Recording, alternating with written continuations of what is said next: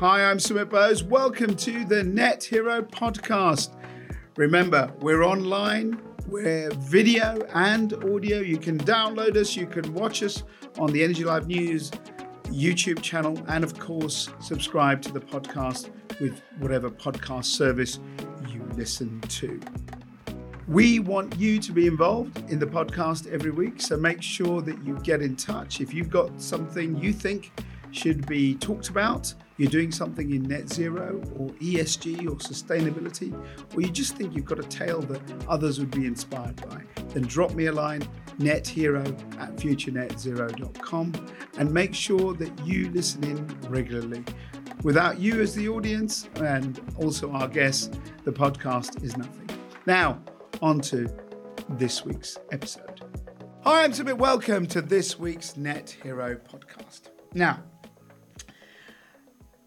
where are we in the world of sustainability? It's something that, we've been looking at, obviously, for years and years and years. And the whole idea of Future Net Zero is to try and encourage you as business people to think about what you can do to make a contribution, because better business leads to a better planet. But the state of sustainability varies in people's eyes. Some people say we're doing really well. Some people say we're not doing enough. You took a sample of 100 people in the street, you'd probably find quite a few people who are very, caring about the environment, maybe even vociferous. A lot of people who probably are thinking we're doing okay. And maybe I think the majority think, well, I'm not really that bothered. But the change is upon us. It's happening. And today, I'm really happy to say I've got a guest who's joining the podcast who's kind of been at the forefront of this. Way back, before there was even a planet, I think, she's been doing this stuff. Julia Hales, thank you very much for joining us on the Net Hero podcast. Thank you. Thank you. Julia, thanks very much for joining us. Now, tongue-in-cheek, I said that you've been around since sustainability began. But, in all seriousness, you were looking at this many, many years ago. Can you explain A, your background, how you got into this, and B, which I think is very fascinating, in the very early days, how you decided to talk to business about this? Because there have been people who've been always worried about the environment, but they've kind of been entrenched in their own kind of eco-communities. But you sort of saw the need to talk to business very early on. So take us back to how this all began. Okay, so I started working in sustainability, environmental things in the mid-1980s. I started working with someone called John Elkington, who's very well known in that sphere. Should probably get him on your podcast. And we realised very early on that it's very important for people to recognise that there was a clear link between everything that we do is going to impact on the environment in one way or the other. And it's not just the specific impact that we're having, but actually almost most importantly, it's the message that we're sending back to business. So a very good example of that is that we started writing, we wrote a book called The Green Consumer Guide, which was published in 1988. It became an instant bestseller, 11 print runs in the first few weeks, and ultimately sold over 1 million copies worldwide. If we hadn't done that, someone else would have done that. But it caught the zeitgeist. And when I was researching that book, I rang all the supermarkets about what they were doing environmentally. And none of them had any idea what we were talking about. No, of course not, yeah. Completely like man from the moon stuff, didn't know about it. However, the next book that we wrote specifically focused on supermarkets. And I then rang them, so this was like 9 months later, after the publication, or 6 months after the publication, and asked them about what they were doing. Every single supermarket had brought in an environmental advisor in that short period of time. So it really illustrated how they recognized that this was something for them. It was something for their customers were concerned about, and they wanted to appeal to the green consumer. Can I just take you back one step? So are you an ecologist by background, or what's your sort of background? I'm definitely not an ecologist in my background, and actually I'm really facing the sort of repercussions of that now, because I'm doing wilding projects and I'm learning so much about ecology, but that isn't where I started. And in fact, I had no formal training at all. I love it. So what's your background? Well, I did a lot of traveling. Yeah, cool. And it was actually when I was traveling that I really got concerned about the destruction of the rainforest. And that was probably the biggest motivator for me, is saying, I have got to do something to stop that. And in fact, very recently, I've become an ambassador for the Rainforest Trust. So full circle, come round to that again. But So, once you so your experience of traveling, sorry to interrupt, but that sort of triggered your environmental consciousness rather than having done a degree or work with that. I think it certainly did. It probably built on some something that was in there, but it definitely got me motivated. And it's one of the reasons why I'm not supporting people trying to ban flights and that type of thing, because I think it's terribly important for people to go out and to travel and to see what's happening on the ground. And I could certainly expand on that. No, that for sure. Why did you think at that time, you and John, about writing a book and approaching business in the first place? Because I said at the beginning, there's always been green movements, right? Since probably post-war, even earlier.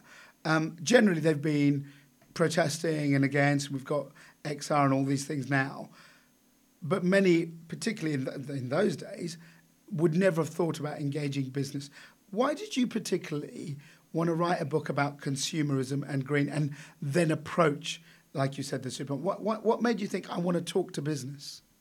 Well, I think John had been working with business in more subtle ways, in a way, trying to encourage them and doing things. But in particular, what we recognised is that so many of the issues came down to what they were doing, and the fact that they would say, businesses, there's no demand for greener products. Why should we be doing anything? So we recognised that actually we were appealing to consumers because people were thinking, what can I do? And then we were helping them with the ideas. And at the same time, we were then saying to businesses, people are concerned, you need to be paying attention to these people, and these are your customers. And we did surveys at the time showing that there were obviously some deep green people who were always going to be doing a lot, but there was a huge swathe, and this was sort of proper market research, there was a huge swathe of consumers who really wanted to do something but didn't know what they could be doing. And we caught that zeitgeist. If we hadn't written it, somebody else would have done, because there were lots of people there.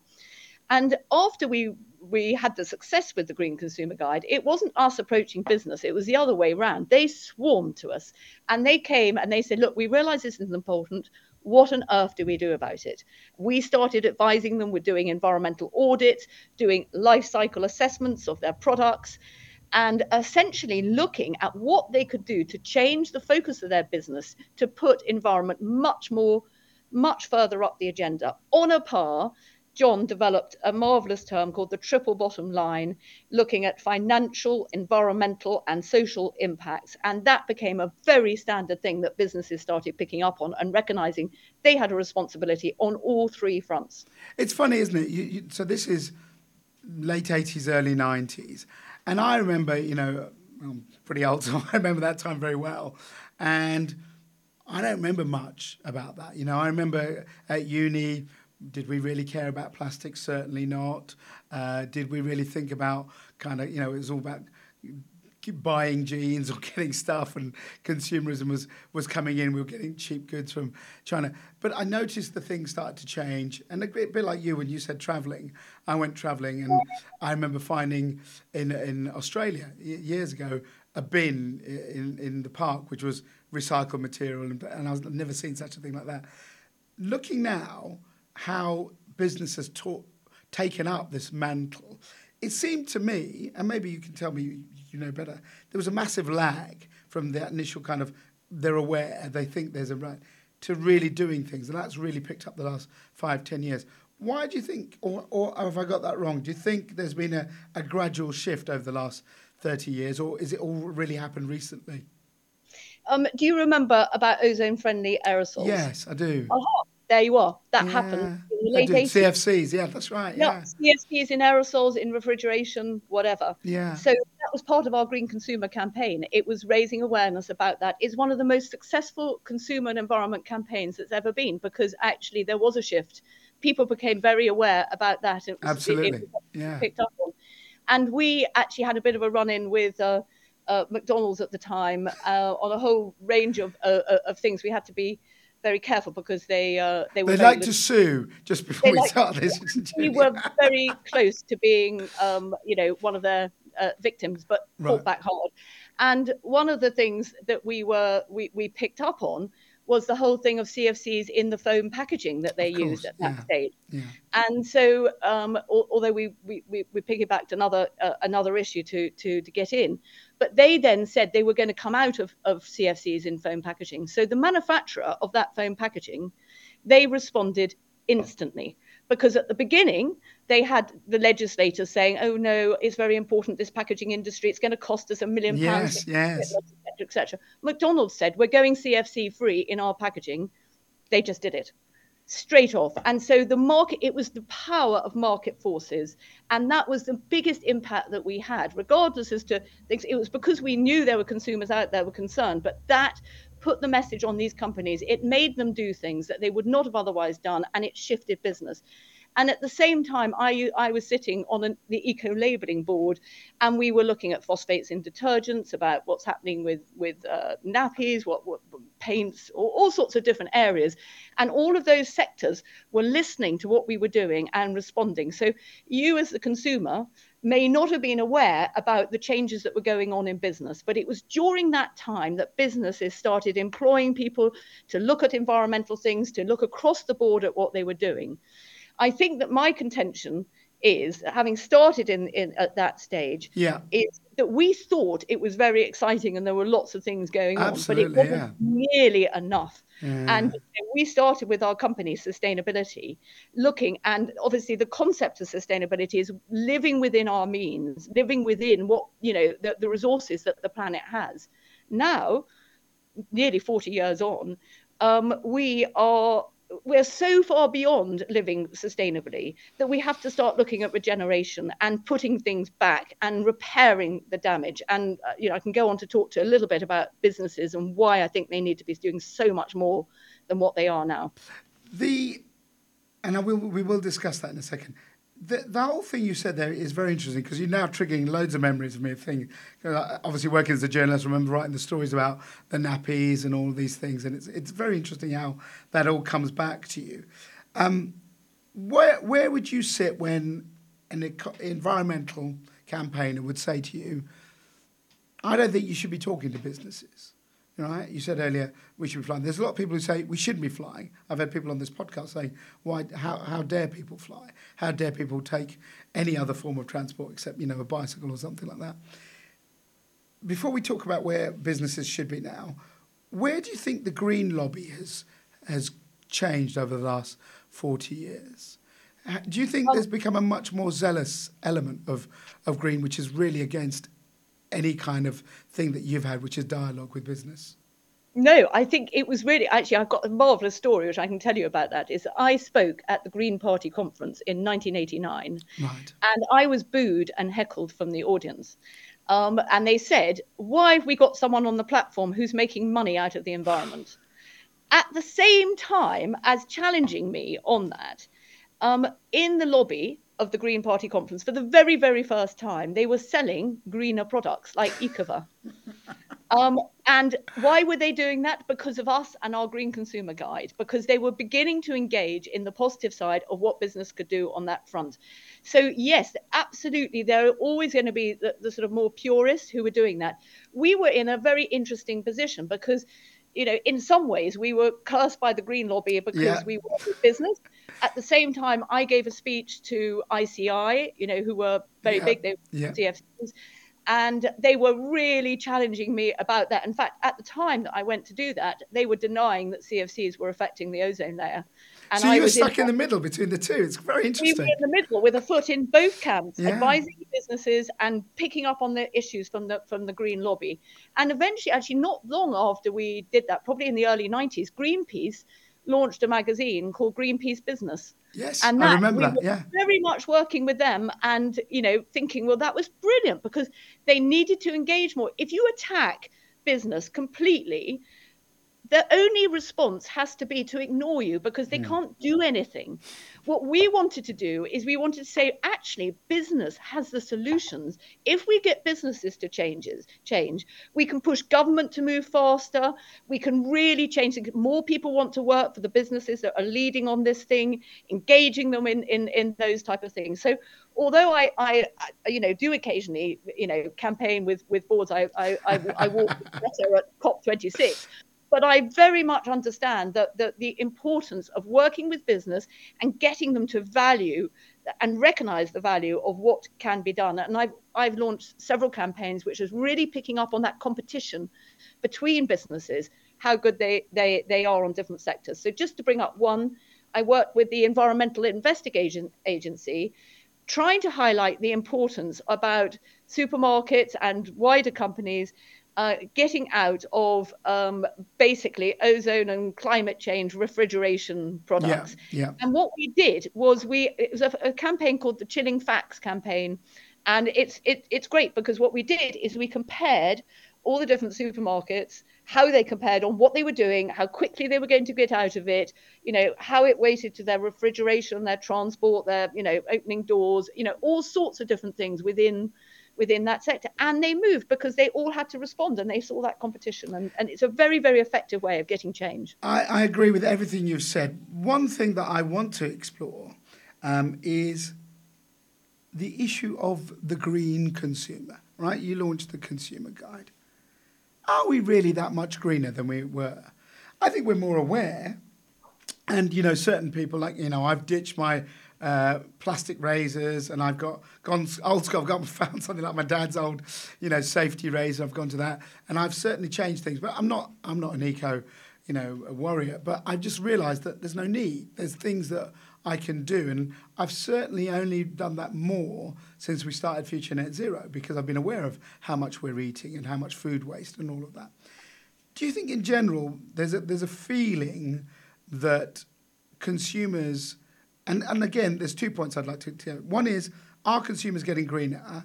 And B, is that really just the Western consumer? Then, looking at it globally.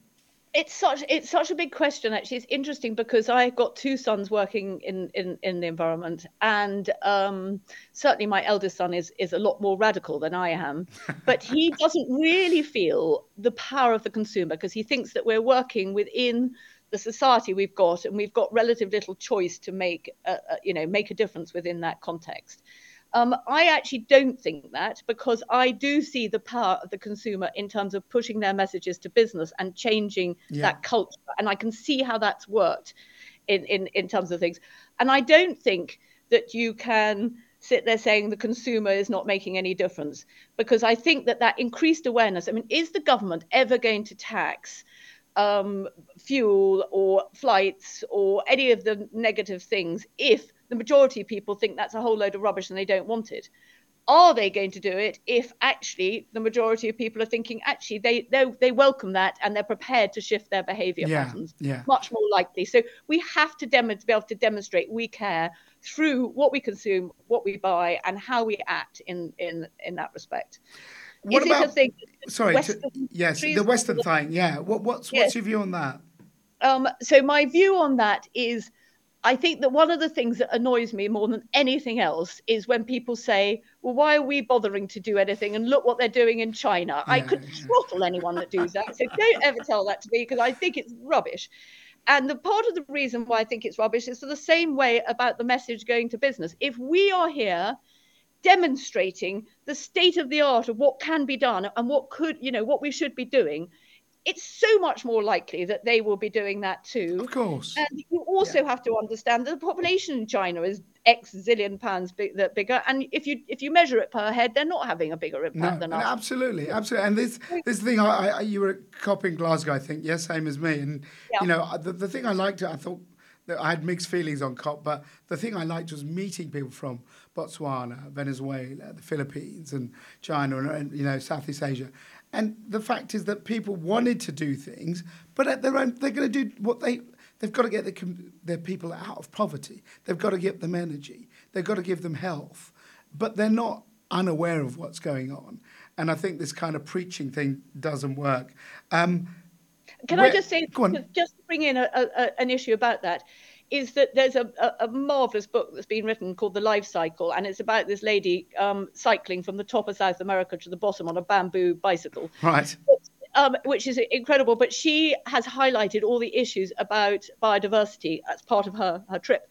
And the thing that is really powerful in there is meeting these campaigners, and they are fighting those extractive industries that Of are course, fueling mining and all of that. Yeah, absolutely. and those are in direct conflict with biodiversity and destroying the forests and all those different things. So all these things are incredibly mixed. And there are people out there trying to do that. And they're trying to say, how can these countries get money apart from extractive industries? One of the areas, tourism. Of So course. that brings us back to flights again. So the whole thing is it's looking holistically at these things to really understand the impacts we're having and how powerful us as individuals are in terms of the changes that we can bring about. Where would you say, if you were doing the report card, having been there at the beginning, a lot of businesses have talked the talk. I don't think anywhere near enough have walked the walk. But, a couple of years ago, everyone was declaring we're going net zero by this date with this, that, whatever. We've seen some shift. I've definitely seen a lot of shifts in terms of products we can get and, the fact that you can now get metal straws and all these things for kids' parties. There is things happening. We do events. I'm sure you've been to events where conferences now offer bamboo plates and things are changing. Businesses are looking at their supply chains. But overall, would you say, looking at it, businesses doing it as they really want to be innovative, to get a market lead? Or do you think they're being kicked and dragged along to do this? Gosh, that's a really big question because it raises so many different issues, which I will try and cover very quickly. Your gut feeling is all I need, really. So basically, I just say net zero has good and bad about it. Yeah. I sort of hate it in some ways because it implies that oh dear, you got to net zero, it's enough, and no. Understood. Actually, you want to do as much as you possibly can. You don't want to stop at any particular point. You want to do as much as you can. In terms of businesses, obviously that makes it a bit more tangible in some ways. But what I think is that so many businesses are saying we want to do exactly what we're doing, but a little bit greener. And I think that's rubbish because actually what we want is businesses having a vision which is saying we are going to do what we can to repair the planet, to stop deforestation, to basically bring back all the things, biodiversity, whatever, to halt climate change. We're going to use the power that we have to do that and try and make money and use our expertise in the process. So I don't think it's a conflict between making money and doing good, but I do think it's a conflict in terms of staying with the same business remit as you ever had before. If you take the big oil companies, I don't think they should be just piling on more and more oil exploration, et cetera, They should be putting that money into micropower, improving the grid, increasing renewables, whatever. So it's shifting the focus and it's bold and it's got to be big because otherwise it's just not going to be nearly enough. We as a people are struggling, right? I mean, let's be honest, the cost of living crisis hit everyone. But I still feel that there's a role for all of this. Do you think that a lot of us, maybe I'm guilty of it myself, we have very good intentions, but when it comes to that issue of will I pay more for that greener product or will I do something less that puts me at a slight, I'll have to drive less or do less or take a smaller car, whatever. Do you think we as consumers maybe have a real problem there? Because it's a really difficult one of human nature. It's like going on a diet, isn't it? You always want to do it, but you think it's going to be good because you can see the goal, but doing it is flipping hard. I certainly agree that doing it is hard. And I think that one of the things is that people have so many misperceptions about what is the right thing and what isn't. Yeah. And it's very difficult communicating that. So I think that one of the things that you sort of brought up is, can't we just rely on companies to do the right thing and that would be better? And in some ways, I sort of agree with you because you take the choice out of it for me as a consumer. Because it's too complicated. So, when Marks and Spencer started, for example, responding to the green issue, they were actually fairly low down in the pecking order of companies in terms of what they were doing. However, they leapfrogged the others. And one of the reasons why they did, Plan A was very good. And I did some work with them in advance of that. And one of the reasons why they did leapfrog the others is because they were actually trying to work out what was actually better, proper thinking. So they weren't just leading on to, they weren't just banning plastics. They were looking at how to make sure that we reused as much as possible, that we put recycled plastic materials into their plastic bags. And, for example, with clothes, I thought it was really interesting. They established that one of the most powerful things that they could do to save carbon in relation to textiles and fashion was to reduce on the labels, which said the temperature of the wash, to reduce that from 60 to 30. Yes. So it's thinking laterally, thinking about the issues that are involved and coming up. However, I remember Tesco coming in with biodegradable plastic bags, which I think are a rubbish idea. Doesn't make sense for consumers, but everyone latched on. Oh, this is brilliant. We're all doing that. They were just climbing on a bandwagon and misinforming consumers. And I think that was really a rotten thing to do.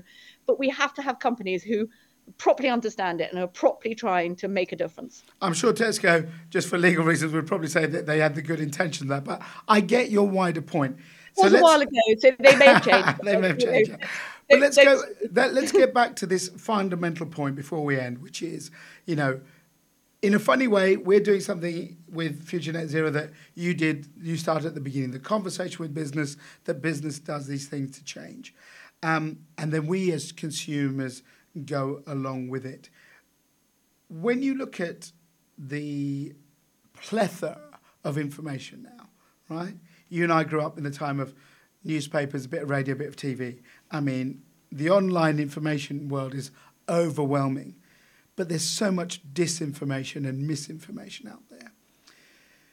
Do you think there's an impetus on finding ways to communicate better, particularly for businesses, to avoid the greenwashing, to be accountable, but also for us as consumers so that we don't follow a TikTok trend or things like that, particularly young kids? They believe so much without ever looking to see anything verified, a rumour. Does that worry you, that the way that the information, because change comes from knowledge comes from understanding, and if where we're getting our understandings wrong, then our impression of what we should do is wrong? I totally agree with that. And yes, it does worry me, because I think that people take a very simplistic approach. So if you take the whole issue of plastics, I really, in some ways, I sort of welcomed the fact that there was a huge amount of awareness about waste, because we are an incredibly wasteful society and there are terrible things that are being done. But it drove me completely mad that everyone used to just say, ban plastics, get rid of plastics and everything. Absolutely. That would be a nonsense. Plastics are a lightweight material. They're a miracle material in all sorts of ways. If we ban plastics, the amount of energy it would use would be far, far greater. So, and the main issue with plastics, there are a few, but the main issue with plastics is getting into the waterways. So shouldn't we be really looking at what are the things that are getting plastics into our waterways? Not designing plastic so it's all right if it gets in our water, because we don't want it in there in the first place. And by the way, biodegradable plastic will not biodegrade in the sea because it's too cold.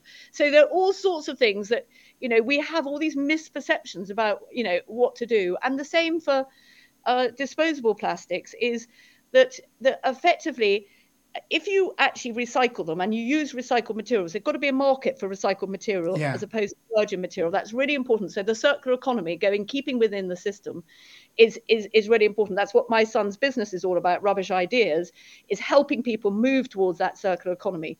But in many ways, it can actually be better than reusable containers. So if you take a festival or event, sometimes they're doing, reusable cups and they're saying this is so much better. They do, Some of them have been sending those cups abroad to get washed. Has anyone ever thought about what that might mean? What a carbon footprint. Yeah. What a carbon footprint that is.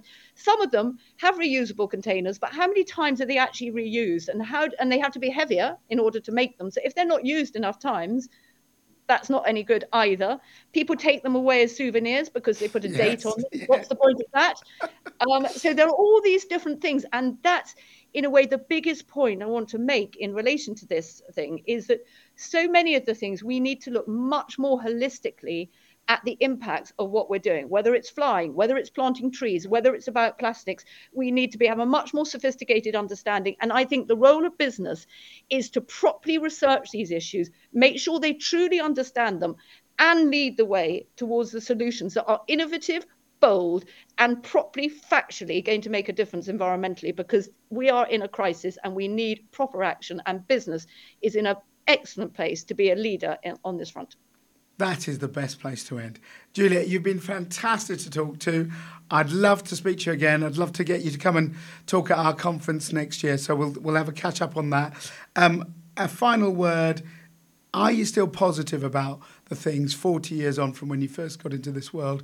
Do you think we're getting things right, at least a little bit, to make things better for the next generation? Well, I think we're doing a lot more than when I started, but the situation is much more urgent than when I started. And I'm afraid to say that I've become slightly more pessimistic, because I really, really do not think we're doing enough. And I do think that there's just so much more that needs to be done. If you see the fires happening all over the planet, the increased storms, the floods, the whatever, I still meet people who tell me that it's nothing, that there's nothing going on, there's nothing wrong. I totally disagree with that. And I think we really need to act. And I'm afraid I'm a little bit more pessimistic about the ability to get people to really do what's needed to be done. Well, I'm sure you'll be holding everyone to account. Julia, it's been an absolute pleasure talking to you. Thank you so much for joining us on the Net Hero podcast. Great.